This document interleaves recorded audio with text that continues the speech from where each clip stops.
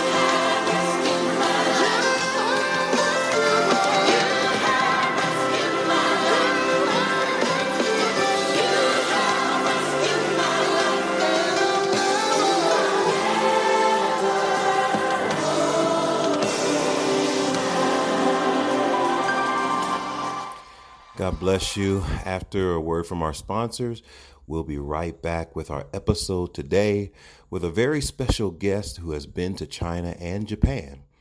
And I'll let you know who that is when we come back. God bless you.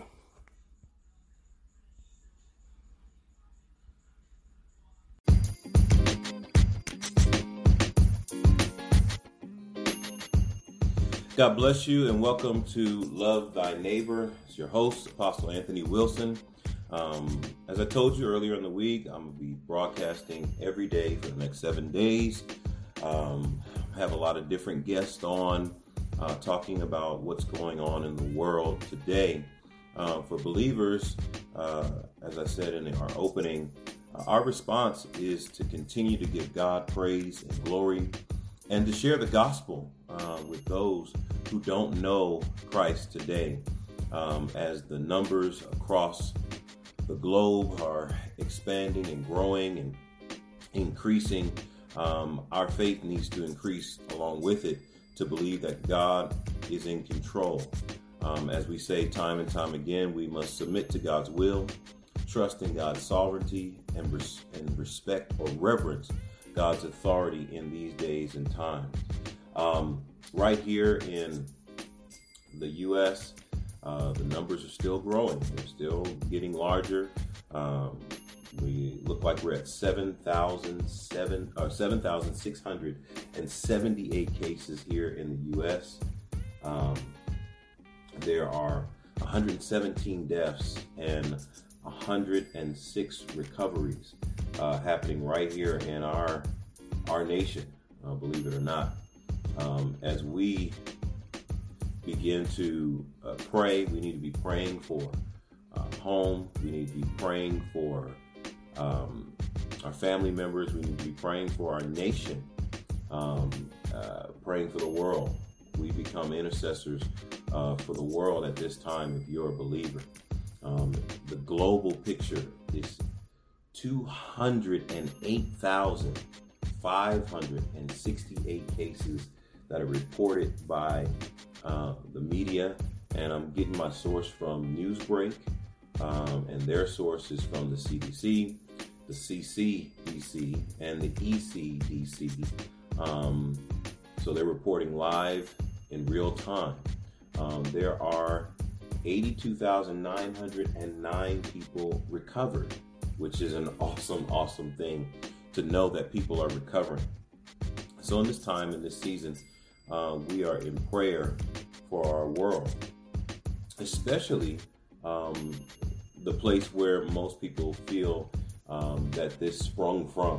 The national media believes that this all began in China. In mainland China, there's over 80,894 confirmed cases, but there's 69,614 people recovering, with over 3,000 people succumbing to this particular virus. And so my intention today is to figure out how do we pray for our globe, but how do we pray for China? And so I brought a guest on with me who has been to China, who has been to Japan, who is familiar with the East Asian culture, and is a family member, believe it or not. My daughter, Tiara Wilson. How you doing today? I'm good. I'm enjoying this self-quarantine here, spending time with the family, relaxing, getting my mental health and physical health together. Amen. Being as though that you have been to those countries, you are my current expert, so to speak, because I've never been there. So tell me a little bit about yourself from your perspective. I could talk about you, but I'd rather you talk about you. Yeah, of course. So as already mentioned by my dad, I am his daughter, his oldest child. And that, of course, makes me a PK, a pastor's kid. So I grew up, was raised in the church, got used to the lifestyle, definitely had my own relationship with God, but definitely learned a lot about character, about my faith. A lot of hard questions about Christianity were answered as a result of me growing up in a household with sound doctrine. But aside from that and my faith, I'm also a movie buff, also inherited from my father. A big music nerd, and I'm also into books. I'm also very passionate about social justice and a self-proclaimed pop culture enthusiast. I also happen to be a student at the University of Southern California right now. And I'm a grad student, also serving as a TA or a teaching assistant. So I'm doing a little bit of teaching and research and some classes. And my focuses tend to be popular culture, identity, people of color studies. So that's a lot of like Latin American, Asian studies, as well as African studies, African American, Latin American, all the crossovers. And I look a lot at how popular culture allows us to have good relationships. So it enables us to understand other cultures better, but also how it estranges us from other cultures. So how does the media, how do movies, videos, music allow us to understand each other better, but also kind of reinforce these stereotypes that we have of each other? Mm-hmm. So, I know that early in middle school, somehow, both our children, you and your brother, ended up in a Chinese class. I don't necessarily know how that happened, even though I was there. I don't know how that happened. So how did you fall in love with East Asian culture, and where did the desire to want to speak that language come from? Yeah, so first I'd like to just clarify for our listeners.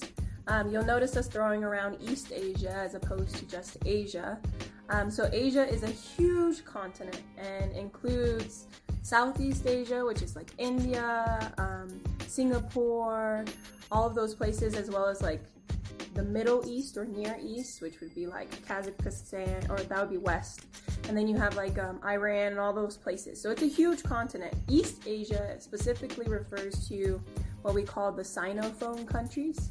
So they all have a shared history that stems from China, and that would be China, Japan, the Korean Peninsula, so both North and South Korea, and then even Taiwan is included in that, and Hong Kong as well.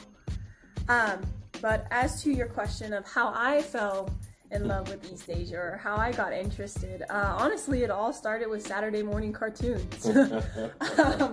I remember being exposed to anime such as Yu-Gi-Oh! And Sailor Moon in our Saturday morning cartoons, and binge watching them with you and AJ, and from there I just really got into anime. And eventually, as an anime fan, it gets to a point where you realize the English dub versions aren't coming out fast enough. Right. And so I was like, well, I'm gonna teach myself Japanese, and started going to the library, picking out Japanese English dictionaries and watching the Japanese versions, trying to figure out what they were saying and trying to teach myself. And then when I got to high school, I was lucky enough that they actually offered Chinese language classes. And even though I had been studying Japanese, I recognized a few of the characters that they use in Chinese because they're pretty similar. And so I was like, well, I guess I'll pick up on that one. And Chinese, I continued studying that into college, into undergrad. I'm still studying that. Got to keep up on my fluency. And eventually it also involved, in undergrad, I had the chance to study in Japan. And there, oddly enough, I met a lot of Korean friends and got into Korean as well. So it all started with that anime, though. So, real quick, this is a little bit off script. Can you say hello in various languages? So, tell us what language it is, and then say hello in that language so we can kind of learn a pretty basic greeting. Yeah, so I'll go ahead and use these are greetings you would use when you're addressing a large group of people for the most part. So to start off with in Japanese, and right now it's kind of noon, early morning, so we'll go with that. It's minasan wa ohayo gozaimasu, which is hello everyone, good morning, or minasan wa konnichiwa, which is hello everyone. Japanese was that one. Chinese would be dajahao, which is literally hey everybody. And then in Korean would be annyeonghaseyo, which is just hello, and you can use that at any point of time in the day.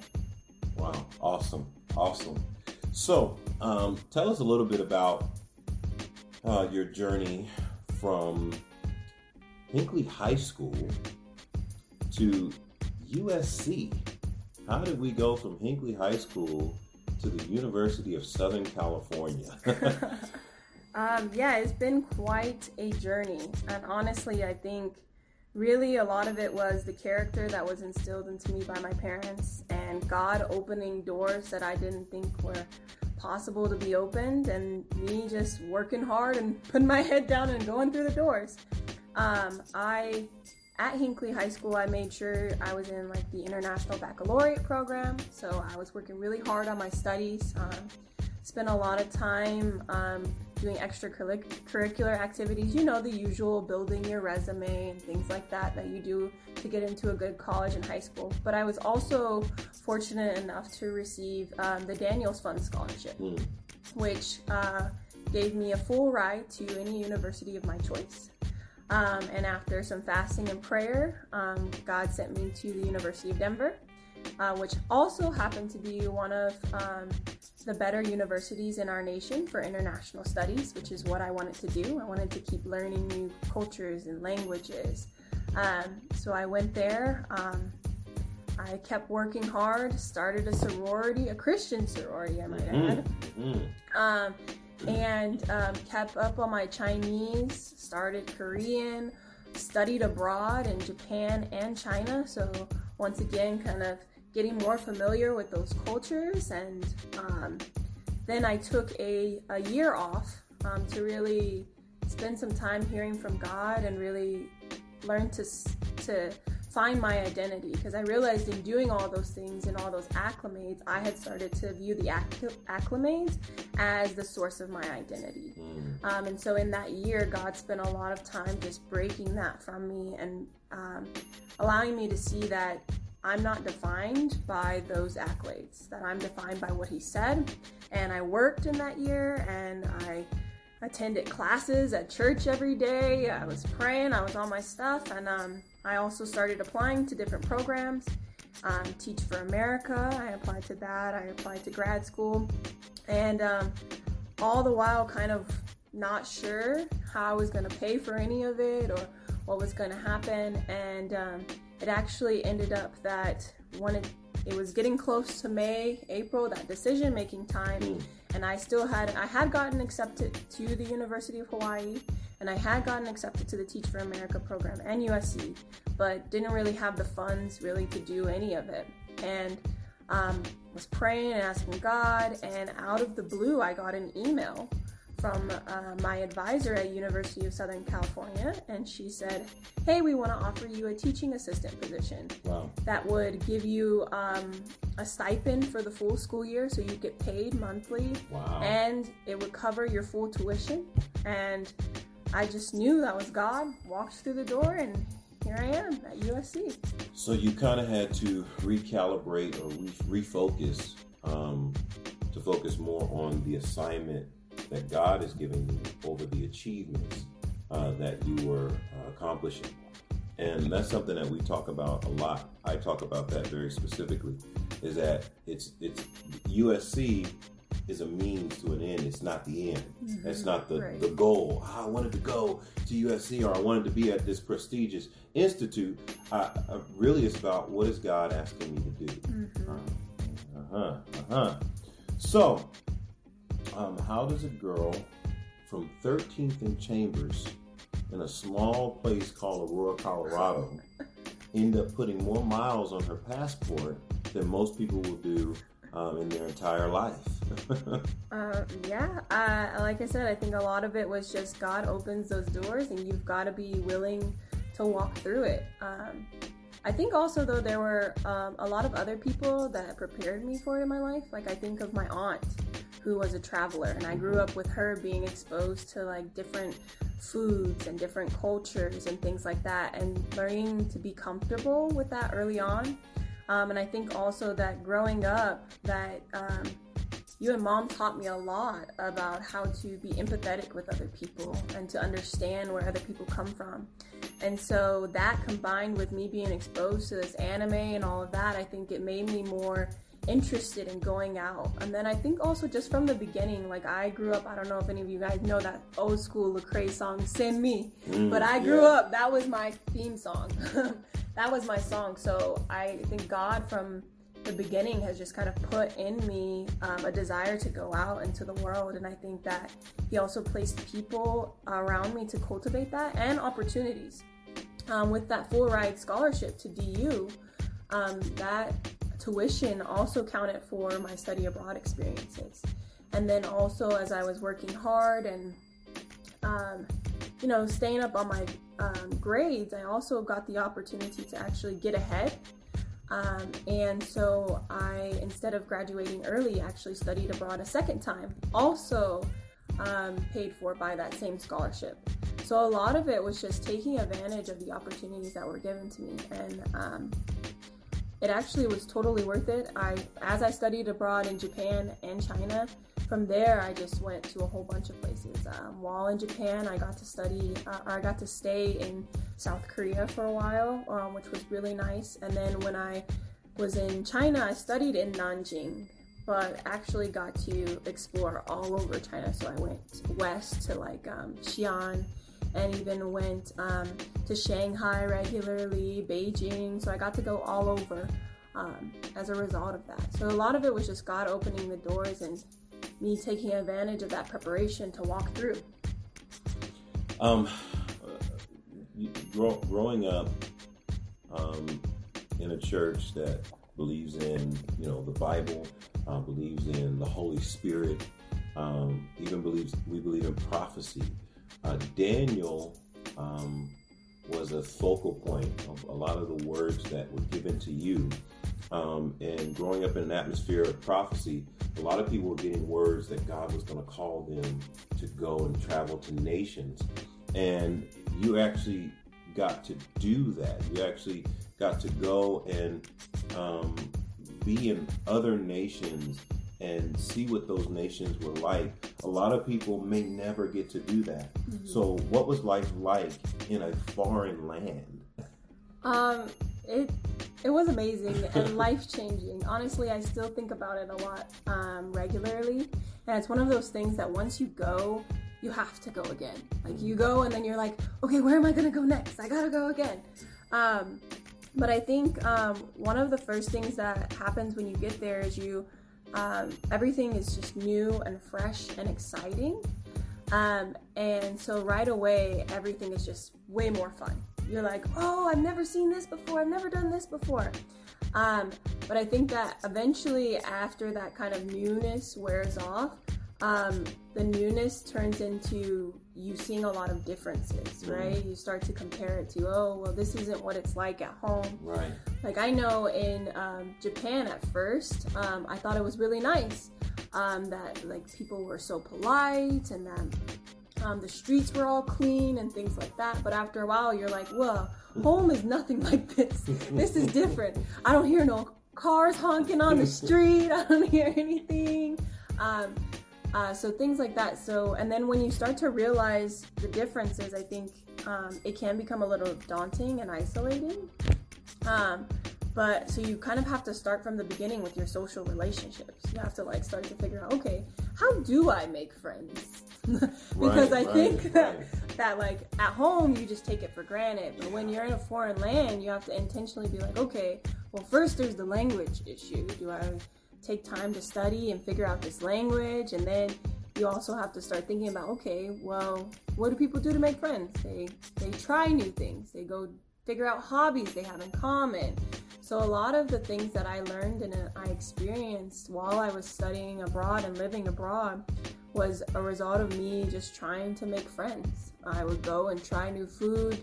I would go to these new club activities, everything from hot springs and samurai towns and all-you-can-eat buffets. I was just trying everything. We went traveling on overnight buses and all kinds of things. All is just me trying to not feel so lonely, but actually ended up being experiences that I'm really grateful for. And I think those are the experiences when people are like, what did you do abroad? That's what they want to hear about. But all of that was really possible because I was like, well, I gotta make some friends now. So what are some things, people, or places that stood out to you or that made an impact on you in China or Japan, which are, both? Mm-hmm. Yeah. So I guess I'll go because I did have the opportunity to go to 3 different countries. For places, I'll break it down. I think the place that left one of the biggest impressions on me was definitely Seoul, South Korea. I think I only got to spend a week there, but it was one of those weeks where you're literally going sun up to sundown because you're like, I gotta see everything. I gotta see all of the modern shopping centers. I gotta see the old temples and everything. Gotta go to the amusement parks, all that you could think of. But I think the most impressive place while I was there, and you'll probably hear a lot of locals say it too, is the Han River. So the Han River actually goes through most of Seoul, and there are a whole bunch of different areas that you can stop and kind of relax on it. I happen to be in an area called Jamsil, and so we my friend and I, the friend that I went with, on our last night in Seoul, it was 11 o'clock at night, and we got off the subway and we were like, the one place we haven't been yet is the Han River.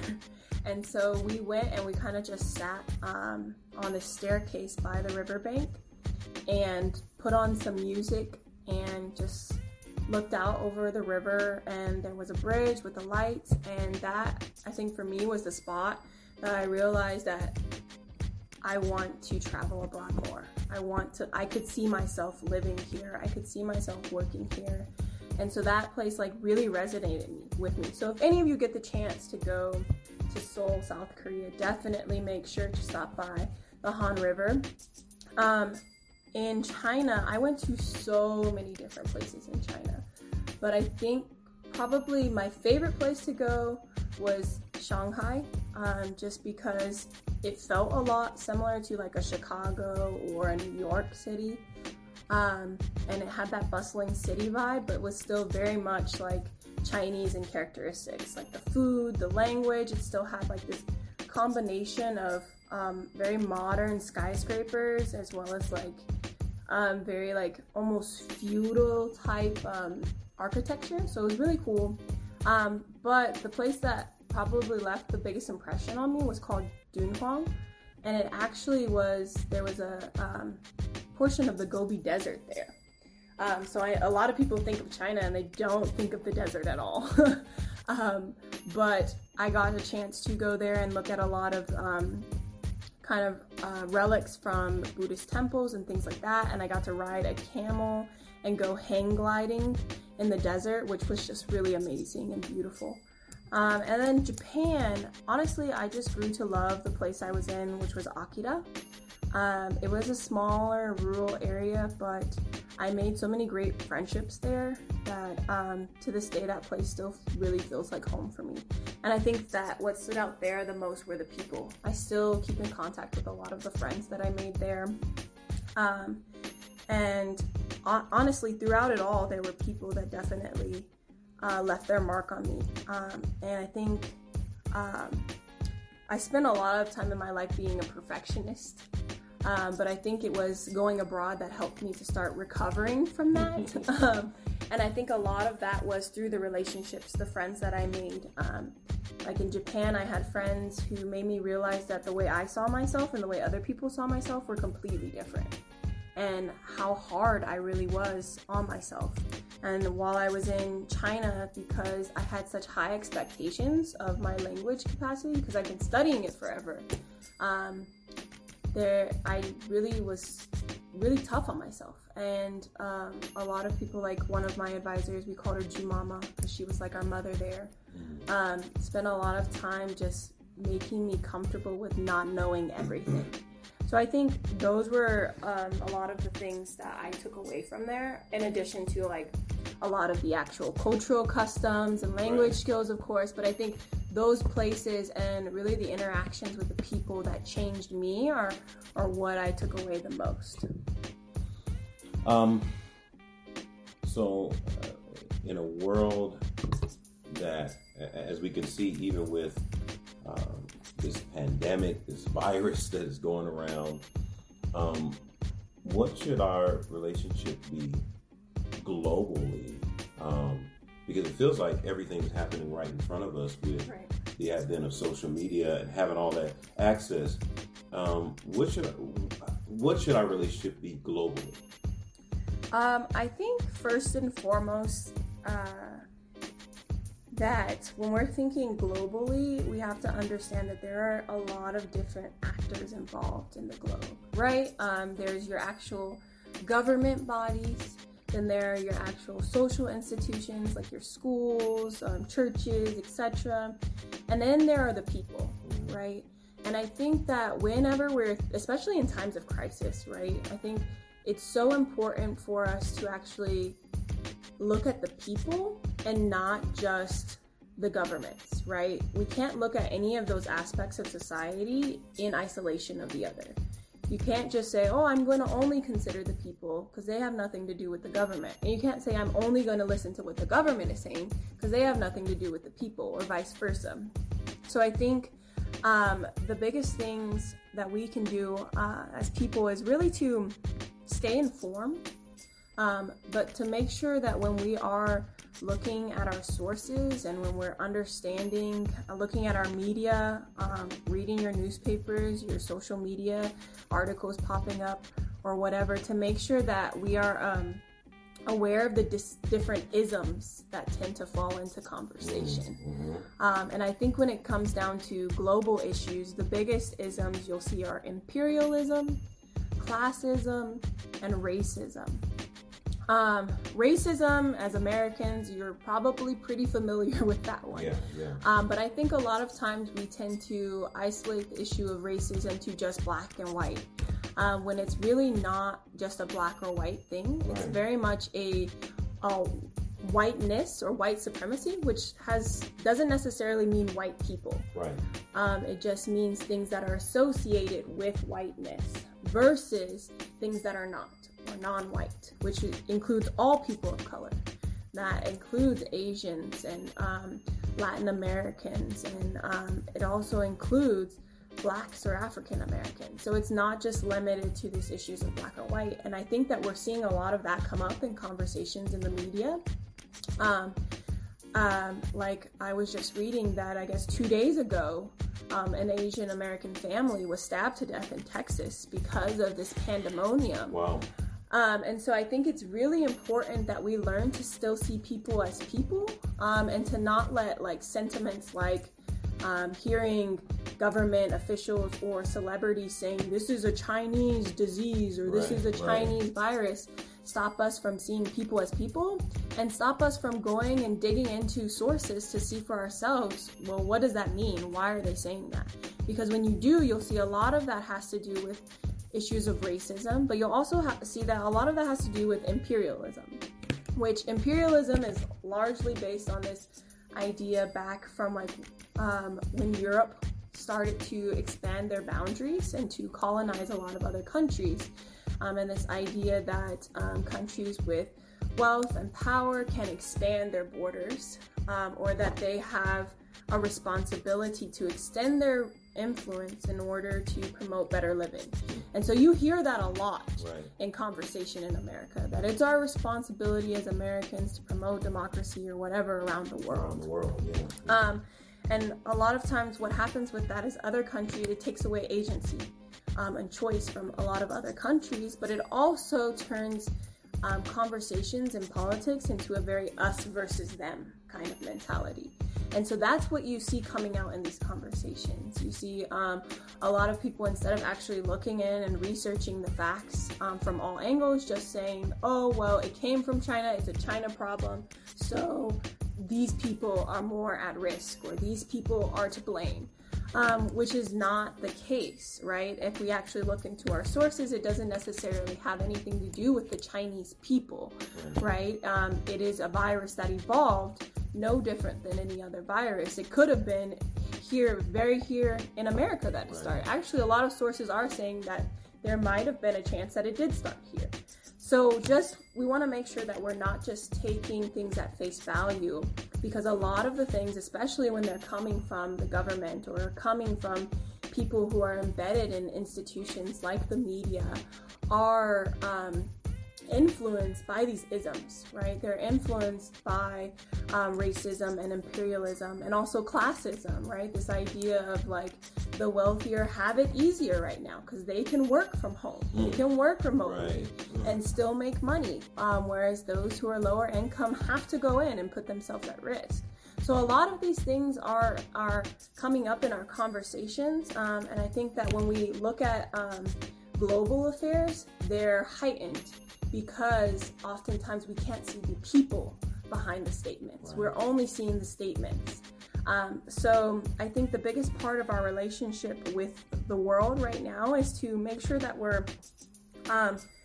we are going into this with open eyes and open ears, and not just assuming that we can take things for face value because it came from the newspaper or because it came from the government, and really making sure that we are treating each country and each country's citizens with the same level of compassion, right? We can look at what's happening at Italy and feel the same kind of empathy and compassion as we do with what's happening in China. It shouldn't be one or the other. Oh, I sympathize with Italy, but China deserves it. No, that's not what we should do. We should offer our compassion to both equally. Okay, so as we wrap this up, how should we pray for mainland China and that part of the world? And once you tell us that, I'm going to ask you to pray for mainland China and that part of the world. I think that in prayers for China and East Asia at large, I think just as with the rest of the world, you want to, of course, pray for peace. I think that there's a tendency to let fear and panic overcome all of us right now. So peace is definitely a big thing. But I think you also want to pray for protection and compassion. We want to make sure that that God is providing according to His will for everyone everywhere, and that also that there is compassion, especially from believers. I think that from people who call themselves Christians and other minority groups, so other people of color, that we should be the first ones to offer compassion. So praying that each and every person would have compassionate hearts. But I also think we should be praying for clarity and wisdom for those that are in positions of authority. I think that a lot of big political issues that were going on in East Asia, specifically in China, were put on hold or swept under the rug as a result of conversations surrounding COVID-19. And so those things will still have to come up again. And so I think that clarity and wisdom in decision making should definitely be a big one. And it should extend to not just the issues surrounding our health and this pandemic, but also those political issues like human rights. We had the whole protest situations in Hong Kong that were going on that are now on the back burner. So just clarity and wisdom in decision making. And then finally, I just urge you guys to pray as if you're praying for your own country, as if you're praying for your own family. I think that we have a tendency to let labels such as gender, class, nationality stop us from recognizing that it's another human being across that ocean. So pray for them as you'd want someone to pray for you. I think those would be the biggest ways that I would urge us to pray for China and East Asia. Amen. Jesus said in Luke chapter 21, verse 36, he said, "Watch therefore, pray always, that you may be counted worthy to escape all the things which will come to pass, and to stand before the Son of Man." He was talking about the end times. He's talking about the things that were going to come. And our goal is to pray that we may all be counted worthy to escape these things and stand before Jesus in that particular time. And so I want to thank those that have been listening, those that are contributing to this podcast. Thank you so much for your support. Those that are listening and sharing it with other people, you are helping me to impact even across borders. I pray that this particular broadcast makes it to China somehow, some way, to let them know that there are those here in the U.S. that are praying for them and that are praying for the world, that are praying for the globe, because this thing is bigger than just us. So I'm going to ask Tiara to lead us in a prayer for our world, for China, for all people who are being affected by this incredible pandemic that has spread across this entire world. And so we're going to pray, and then we're going to leave you with a little bit of information, and then we'll see you tomorrow. Dear Heavenly Father, we just come together right now, lifting up this world, God, lifting up each and every continent and country, God, and every person and individual, God. We pray right now, first and foremost, that as tragedy strikes everywhere and pandemic spreads, God, that compassion would be on everyone's hearts, God, that there would be peace from the fear, God, peace from the anxiety, God, peace from the stress, God, and that in its place would be love and compassion, God, that we would be able to unify, God, as not just as nation or not just as community, but also as God, as a global team, God, as a global community, God. Yes, God.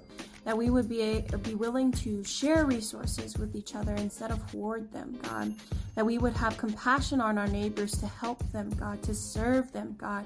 That we would be listening for ways, God, that we can benefit others, God. I pray that we would be led by the Spirit, God. Each and every believer in each and every country, God, I pray that you would just be speaking to them, God, on ways that they can be a helper and a server, God, and to be your heart to your people right now, God.